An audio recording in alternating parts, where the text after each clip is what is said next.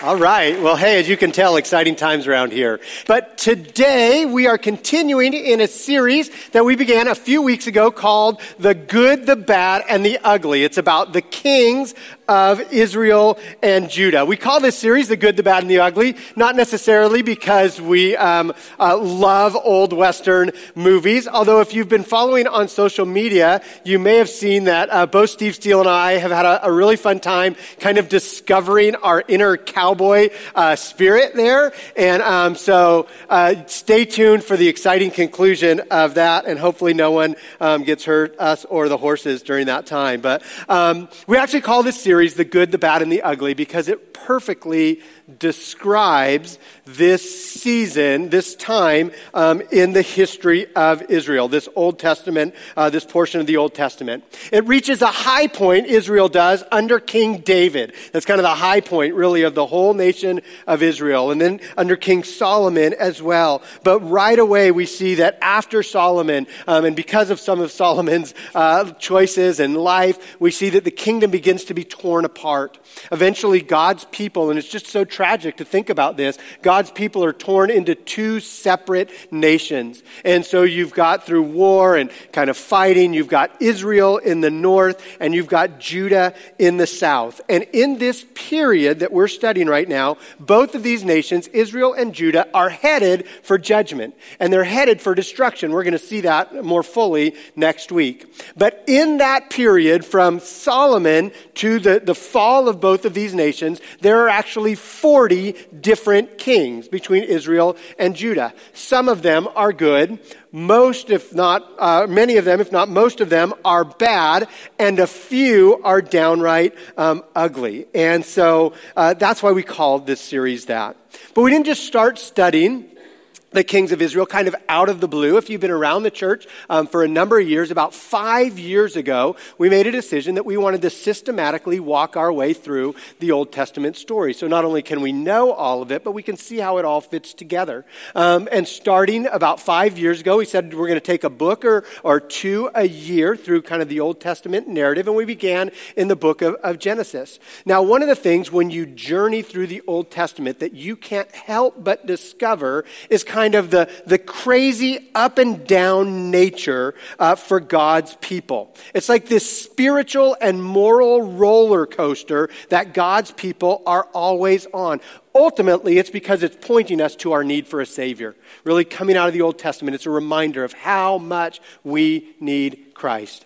But you see this kind of roller coaster that the people are on. And so right back at the beginning, we began at the beginning with Genesis chapter 1, and it's really the high point of all of it. It's the creation. And God is at peace with man, and man is at peace with creation, with one another. And that's a real high point. And then you turn the page and you come to Genesis 3, and the fall takes place and sin enters in. There's the flood, and then there's a high point when God calls Abraham to be the father of a great nation, and he puts Abraham in a covenant relationship, and he says, your descendants are going to be a great people. And then you go forward a little bit, and those great people are slaves in Egypt, and now you're in the book of Exodus. And so they start as slaves in Egypt, and that's a real low point, but then God miraculously brings them out through the Red Sea, and that's an amazing high point in the story.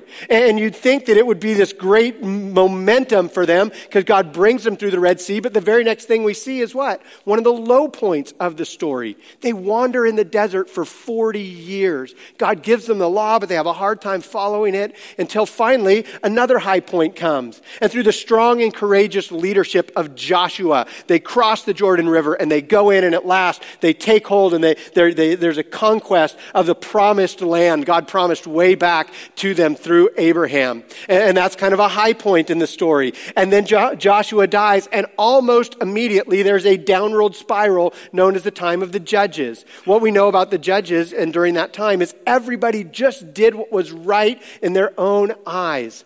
And so do you see how it's this constant up and down, back and forth? And one of the things that makes God's word so powerful is the story that we have in here so often mirrors our story. Our times are very different. Our culture is very different. We're separated by, in many cases, 3,000 years. And yet their story is so close to our story. And all of us can relate to the ups and downs of the human experience. If you've lived a little bit, you know that's how life goes, right? There's good times that are followed by challenging times. There's times, if your life is like mine, and I imagine it is, that you're close to God. And man, almost right away, there are temptations and things that pull us away and cause us or call us to drift away. We go through times of peace, and then almost seems like they're chased right away by seasons of conflict and upheaval. And I don't know about you, but have you ever wondered, what is it that causes this constant spiritual up and down? What is it in the human condition and the story of this world? And maybe a better question than what causes it is there something that I can do that can help me break that cycle in my life? Am I just a slave to that constant up and down, or is there something that I can do that will put me on that constant path to not only be right with God, but to be right with people? And if you've ever asked that question, then good for you, because today we are going to see at least some of that answered in the story that we are going to look at, the life of King Josiah, one of the greatest kings of all. However, things don't always come easy for Josiah. He had to take some steps, and he had to do some things that brought God's blessing. And I'll just put my cards on the table. My hope is that we would see these things in Josiah's life, and that each of us would say, I want to take one, if not all of those steps in my life as well. So today's message is called What It Takes to Make Real Change. And we're going to see three movements in the life of Josiah that lead to a great revival in his life personally, and also a great revival in the nation of Judah, which is at a down point when we come into this story. So these three movements are a movement of holy discontent, of holy ambition, and of holy surrender. And as I said, it's my hope that we would come away with a desire to follow some of these. So open your Bibles, please, to 2 Chronicles chapter 34. You can find that on your device as well. 2 Chronicles 34, you actually have the same story in 2 Kings 22, but we are going to look at it in Chronicles. And as you're turning there, you need to know that before we even get to the good story of Josiah, that there are some serious barriers in the backstory of Josiah that he had to overcome with God's help. So as we look at the backstory, you're going to see some serious barriers there. And I want to point out three of them. And the first one is you've got to take a look at Josiah's terrible family background. This guy comes from a serious, messed up family. So last week, Steve led us in a message on Jehoshaphat. And from Jehoshaphat to Josiah, we actually have skipped ahead quite a ways. It's 11 kings passed between Jehoshaphat to Josiah. I think of those kings, there's 3, counting Josiah, that are good kings. There are 6 that are bad kings. And there are 2 that are downright ugly. Those 2 that I'm talking about happen to be Josiah's father and his grandfather Manasseh and his father Amon. They comes from a terrible family. So first a little bit about Manasseh. Manasseh ruled over Judah for 55 years. Could you imagine having the same king for 55 years? That'd be a little more than my whole life. We had the same president of our country. I can't even imagine that. And Manasseh was a bad king. In fact, not only did Manasseh not follow God, because a lot of them kind of chose to not follow God, but Manasseh actually works against the things of God. And he promotes a culture that actually gets rid of God in some of the most important places. It feels a little like the days in which we live. You can read the lowlights of Manasseh's life in 2 Chronicles 33. Let me just read a few verses here. Beginning in verse 2 of 2 Chronicles 33, it says this, that Manasseh did evil in the eyes of the Lord, following the detestable practices of the nations the Lord had driven out before the Israelites. So he was just like all the other nations around him. Manasseh rebuilt the high places his father Hezekiah had demolished. So the high places were places of pagan worship, usually up on a mountain, and they were, we'll get to those in a little bit, but they were a place where people went against following Yahweh and participated in all sorts of idol worship. The high places are an important thing to understand in the story of Kings. So he not only brought back the high places that his father before him had got rid of, but he also, look at this, he erected altars to the Baal and made Asherah poles. He bowed down to all of the starry hosts, and he worshiped them. Get this, he built altars where? In the temple of the Lord, which the Lord had said, my name will remain in Jerusalem forever. In both courts of the temple of the Lord, he built altars to all the starry hosts. Get this, he sacrificed his children in the fire in the valley of Ben Hinnom, practiced divination and witchcraft. He sought omens and consulted mediums and spiritists. He did much evil in the eyes of the Lord, arousing God's anger. So notice, as I said, Manasseh not only allows the worship of idol, but he goes so far as to actually build altars to worship these idols. Where? In the temple. In the place that was meant to be set aside for God, he pushes God out and welcomes all of these others in. Now remember, they're supposed to be people of this covenant relationship, and at the heart of this covenant is the law and the 10 commandments. And the first of the 2 commandments is this: you shall have no other gods before me.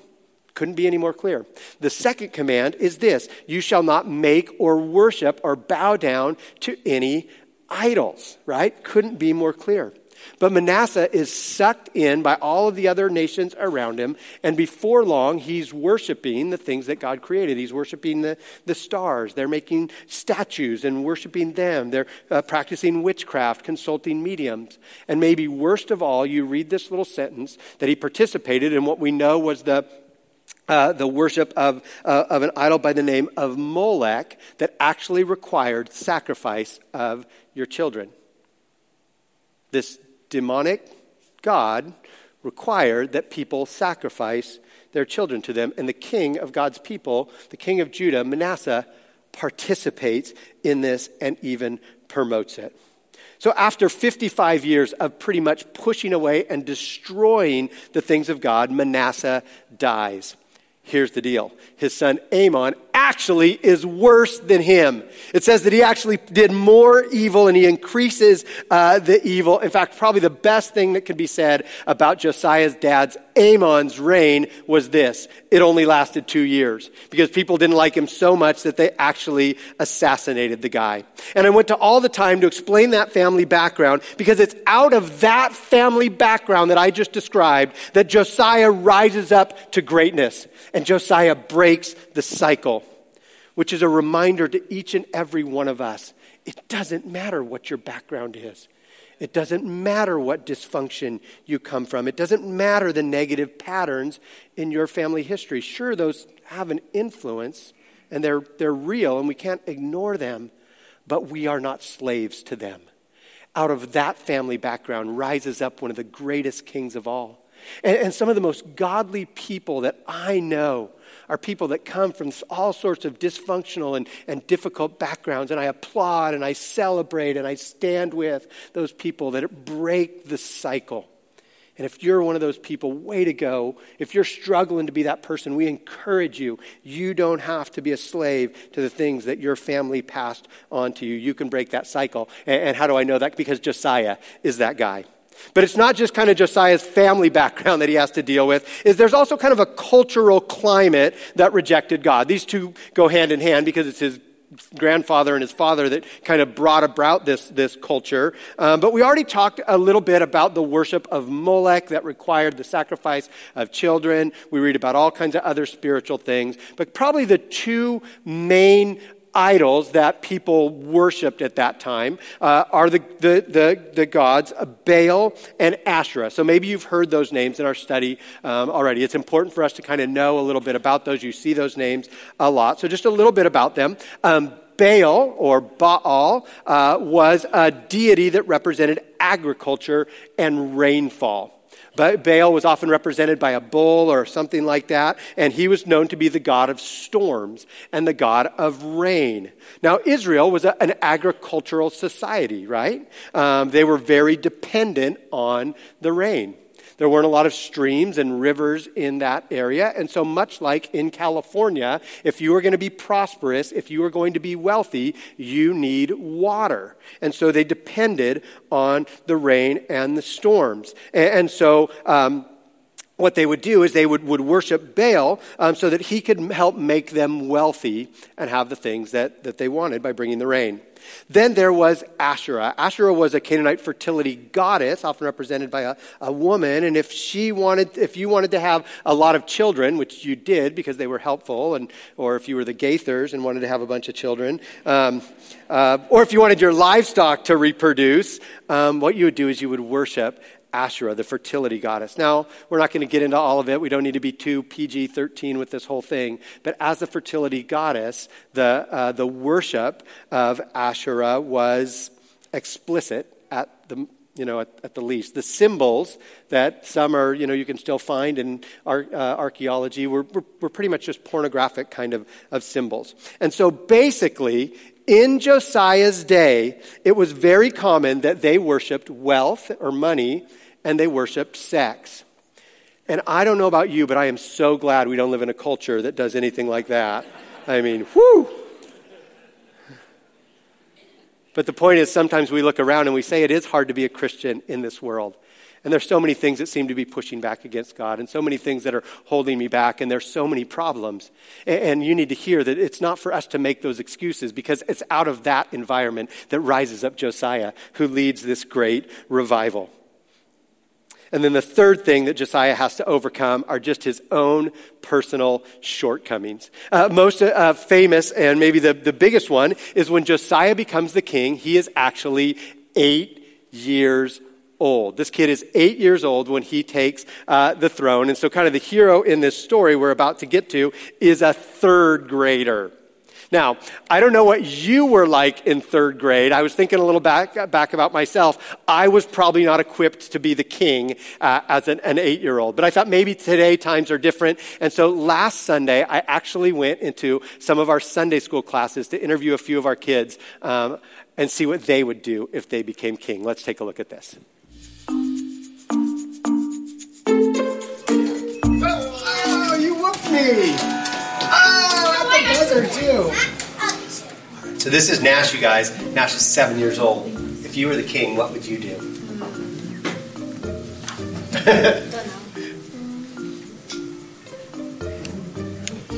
That's a hard question, I know. I would eat play all the video games. For the food of the whole country, what would it be? Pizza.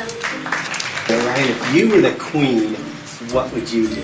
I would make us all vegetarians and live in harmony with animals. You would make us vegetarians and live in harmony with animals. Are you a vegetarian? No. Okay.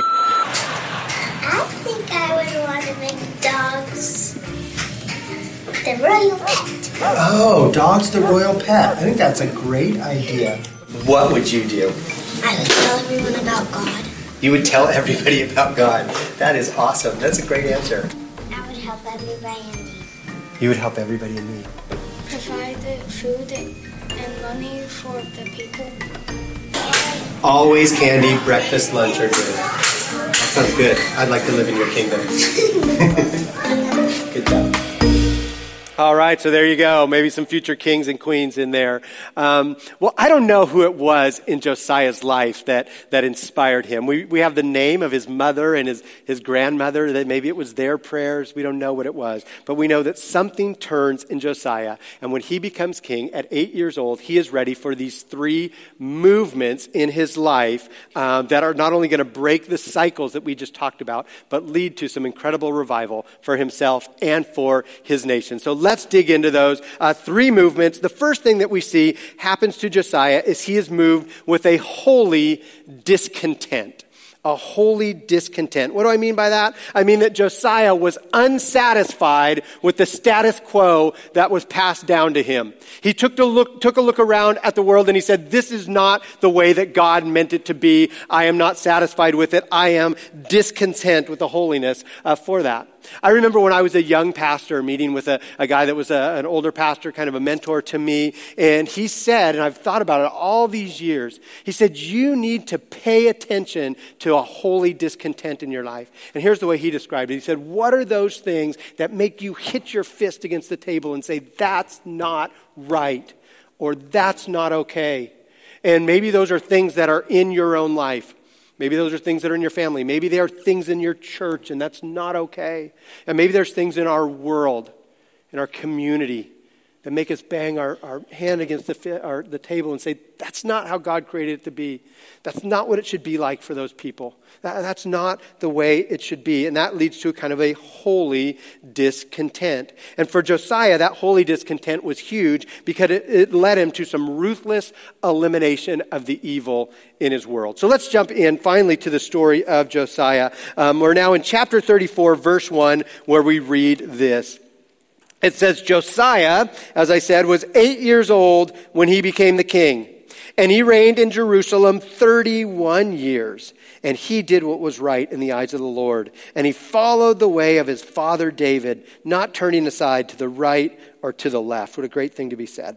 And in the 8th year of his reign, while he was still young, but now he's 16 years old, he began to seek the God of his father David.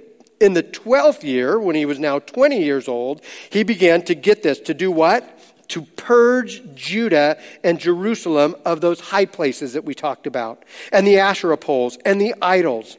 Under his direction, the altars of the Baals were torn down. Did he just tear them down? No, check this out. He did what? He cut them to pieces. And he cut to pieces the incense altars that were above them. And what did he do? He smashed the Asherah poles and the idols.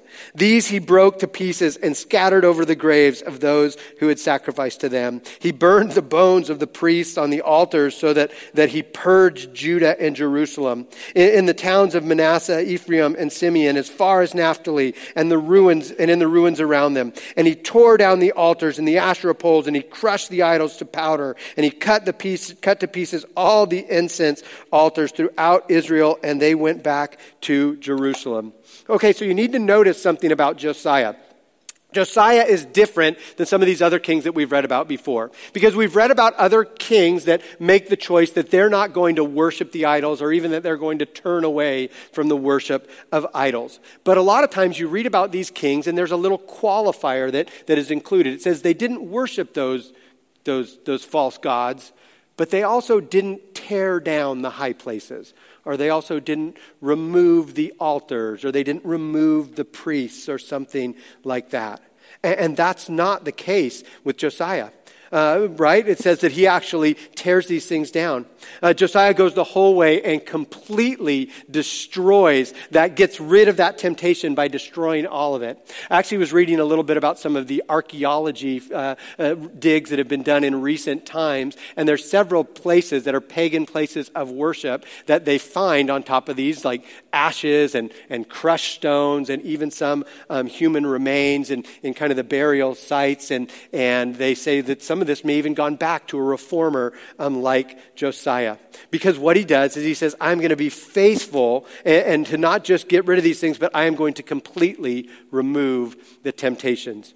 And this is huge for us as well. Because if you're here today and you say, I want to draw close to Christ, or I want to love better, I want to serve him, I want to get rid of sin or those things that pull me away. And I say those things, but then I don't take actual steps to move away and to even get rid of those temptations. Do my words really mean much of anything at all? We just go with the status quo and nothing changes. But he has this holy discontent that says the status quo is not okay. Something needs to change. So we say, for instance, I want to get rid of pornography in my life. That's something that can be kind of a stronghold. And so I want to get rid of pornography in my life. And I say this, and oh, God, help me with this. But then I don't take the steps to change the technology. Or I don't take the steps to get rid of that app, or to cancel that service, or to put that filter into place, or to get that accountability, or whatever it takes. We leave the door open to those things. Unless we get rid of it, we leave the door open. And this is a harsh description that the Bible gives us of this kind of lifestyle, but check it out. Proverbs 26 says this. He says, as a dog returns to its vomit, so fools repeat their folly. That's the way the Bible describes people that keep going back to the same sin over and over again. And I know it's harsh, but as a dog returns to its vomit, so are we when we return back to those same sins over and over again. So for instance, if you say, man, I want to beat alcohol. This thing has too much of a hold on my life, and yet I don't join the group, and I don't take that step to admit a problem, and instead I drive by that same liquor store every night, or I go out with those same friends. Of course you're going to find yourself in that same place. If you say, I want to lose weight, but you have a refrigerator or a freezer full of ice cream, it just doesn't make sense. And the personal experience on that. But I was thinking a little bit about this scripture. I think this is a really important scripture from Ephesians chapter 4. Ephesians 4:26 says this. It says, do not let the sun go down while you are angry. So it says, don't let the sun go down while you're angry. Why? And do not give the devil a foothold. So that passage is really about unresolved anger and why we need to not stew in our anger, but we need to move past that because of a number of different reasons. But specifically, unresolved anger, it says, does what? Gives the devil a foothold in our life, right? It's like I'm going to leave that door open for the devil to walk in. And here's the thing, unresolved anger definitely does that, but that's not the only thing. There are all kinds of things that if we don't get rid of them, if we don't slam shut that door and slam shut that window, the devil is going to come right back to those things. Josiah stands out as different because he doesn't just get rid of the things, but he smashes them to powder and he destroys them. And that's what a holy discontent does. But it's not just a holy discontent. There's also what we want to call a holy ambition. There's a holy ambition that leads to Josiah making some generous sacrifices for God's kingdom. So holy discontent is these are the things that I want to get rid of. These are the bad things I want to stop. A holy ambition says these are the good things that I want to move toward. And for Josiah specifically, his holy ambition for the things of God was to rebuild the temple or to reinstitute the temple. Because for the last many years, the temple had just been run down. And so he wanted to rebuild Yahweh's temple that had fallen into ruin. And here's what I want you to notice about his holy ambition. He was willing to do whatever it took for that to happen. Now we're in verse 9 of 2 Chronicles 34, and it says this. They went to Hilkiah, the high priest, and what did they do? They gave him the money. He gave him the money that had been brought into the temple of God, which the Levites, who were the gatekeepers, had collected from the people of Manasseh, Ephraim, and the entire remnant of Israel, and from the people of Judah, and Benjamin and the inhabitants in Jerusalem. And then they entrusted it to the men appointed to supervise the work of the Lord's temple. So they're going to rebuild the temple. But what do? These men paid the workers. And they repaired and they restored the temple. And they gave money to the carpenters and the builders to purchase dressed stone and timbers for joists and beams for the building that the kings of Judah had allowed to fall into ruin. And the workers labored faithfully. And I love that because Josiah makes it his holy ambition to build God's kingdom. But notice several times in there, what does he do? He puts his money where his mouth is. He says, this is not just something I want to do, but I'm going to pay for it. And here's what I'm going to do. And so sometimes that holy ambition, the sacrifice is going to be the generosity of money. But what we see here as a principle is that holy ambition and holy discontent and moving away from those things requires action. You can't just speak those words and not get off the couch and not sacrifice and do something about it, or they are empty words. I heard kind of an interesting, it's a true story about a man from India by the name of Dashrath Manji. Dashrath Manji was a goat farmer, a simple man, and one day they lived kind of out on a hilly area, and one day his wife falls there on the hillside and is badly injured. And so right away he understands that he needs to get her medical care. There's no hospital or clinic or anything like that in his village. And so he's got to get her to the closest medical clinic, which is 45 miles away. So they load her up and they rush as fast as they can to get his wife to this medical clinic. But by the time she gets there, she has died. If she would have gotten there earlier and gotten the treatment, it would have been different. But she died in the way there. Dashrath is, of course, overcome with grief. But part of his grief is he makes this decision that what happened to my wife can't happen to anyone else in my village. And so here's what he did. Before long, he went out to this mountain with a hammer and a chisel, and he began to chisel away at the mountain. And people laughed, and people made fun of him, and he was the only guy out there with just a hammer and a chisel and a little bit of a saw, or a little bit of a shovel. And 22 years later, they opened this little stretch of highway. And now the journey was not 45 miles, it was 4 miles. But what I love about that is the ambition to say, this is not just something I want to do, but I'm willing to put my money where my mouth is. And for some of you, my question to you this morning is, do you have a holy ambition for something? Is there something that you would love to see God do?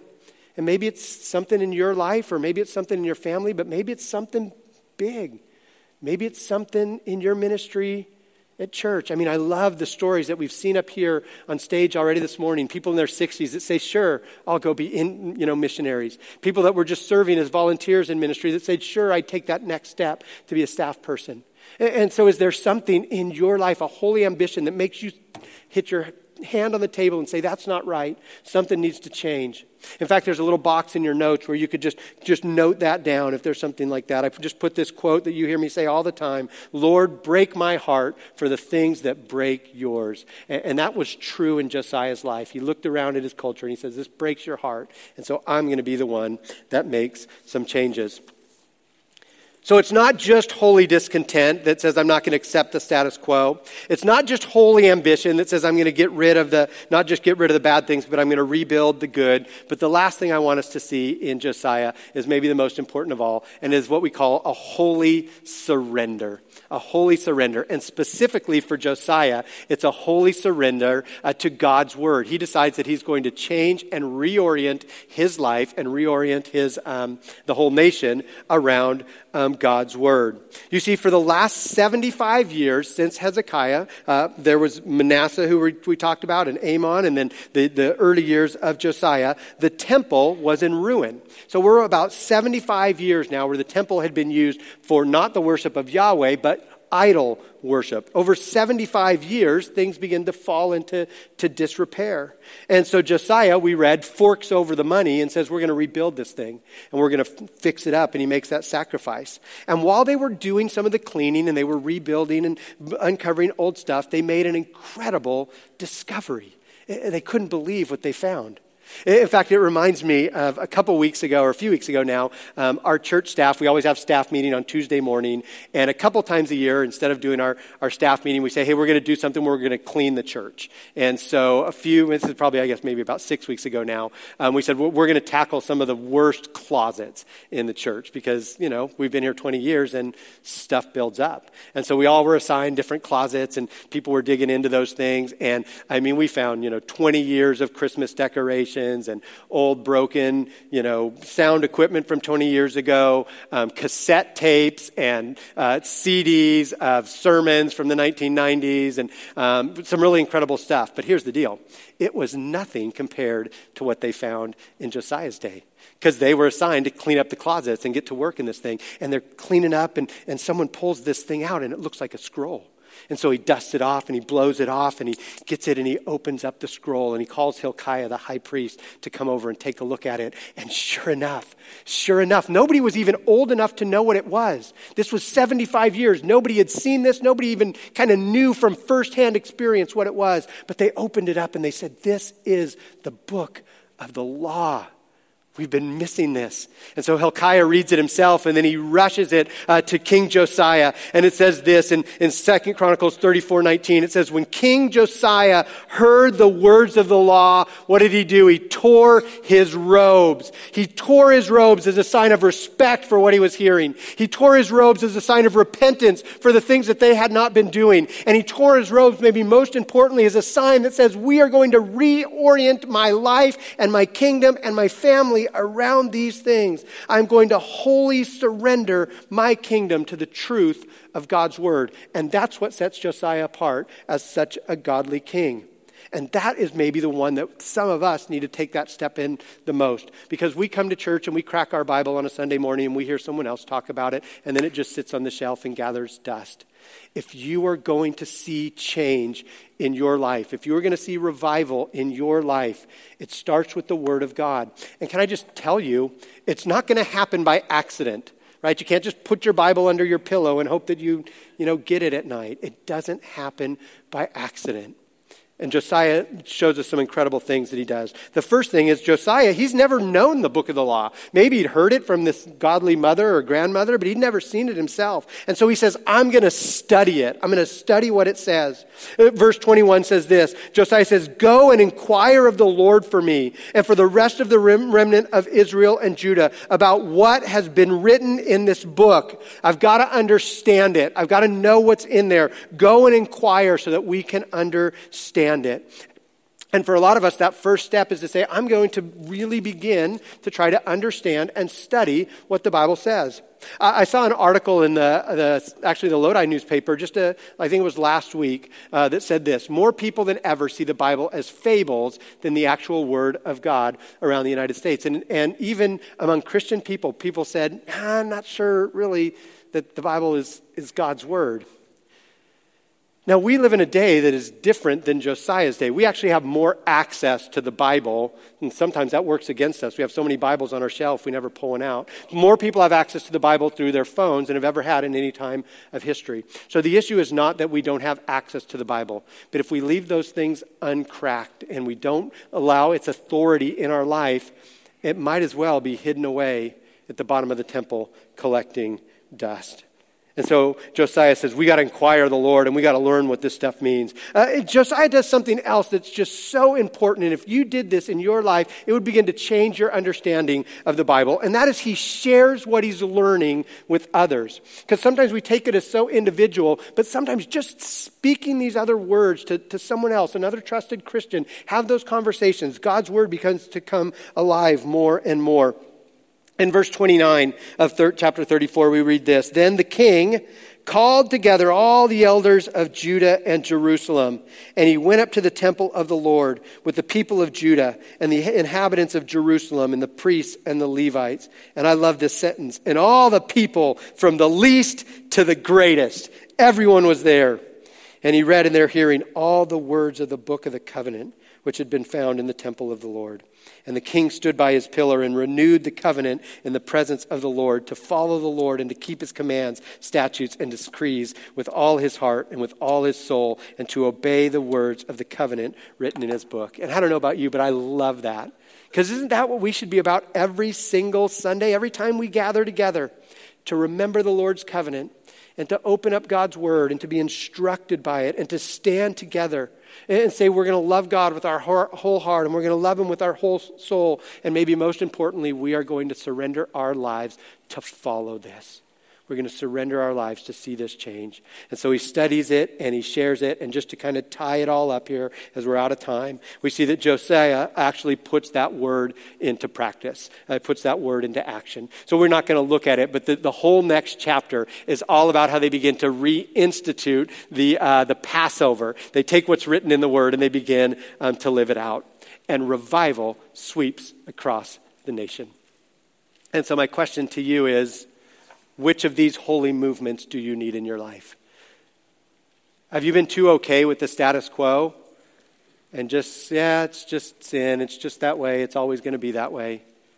Is it time to pound your fist on the table and say, something's got to change? Or maybe you've known what that is, but you haven't had that holy ambition to really take those steps and to sacrifice. And maybe it's a holy surrender to God's word that says, I'm going to reorient my life, not around my desires and my will, but around what God has for me. Let's pray.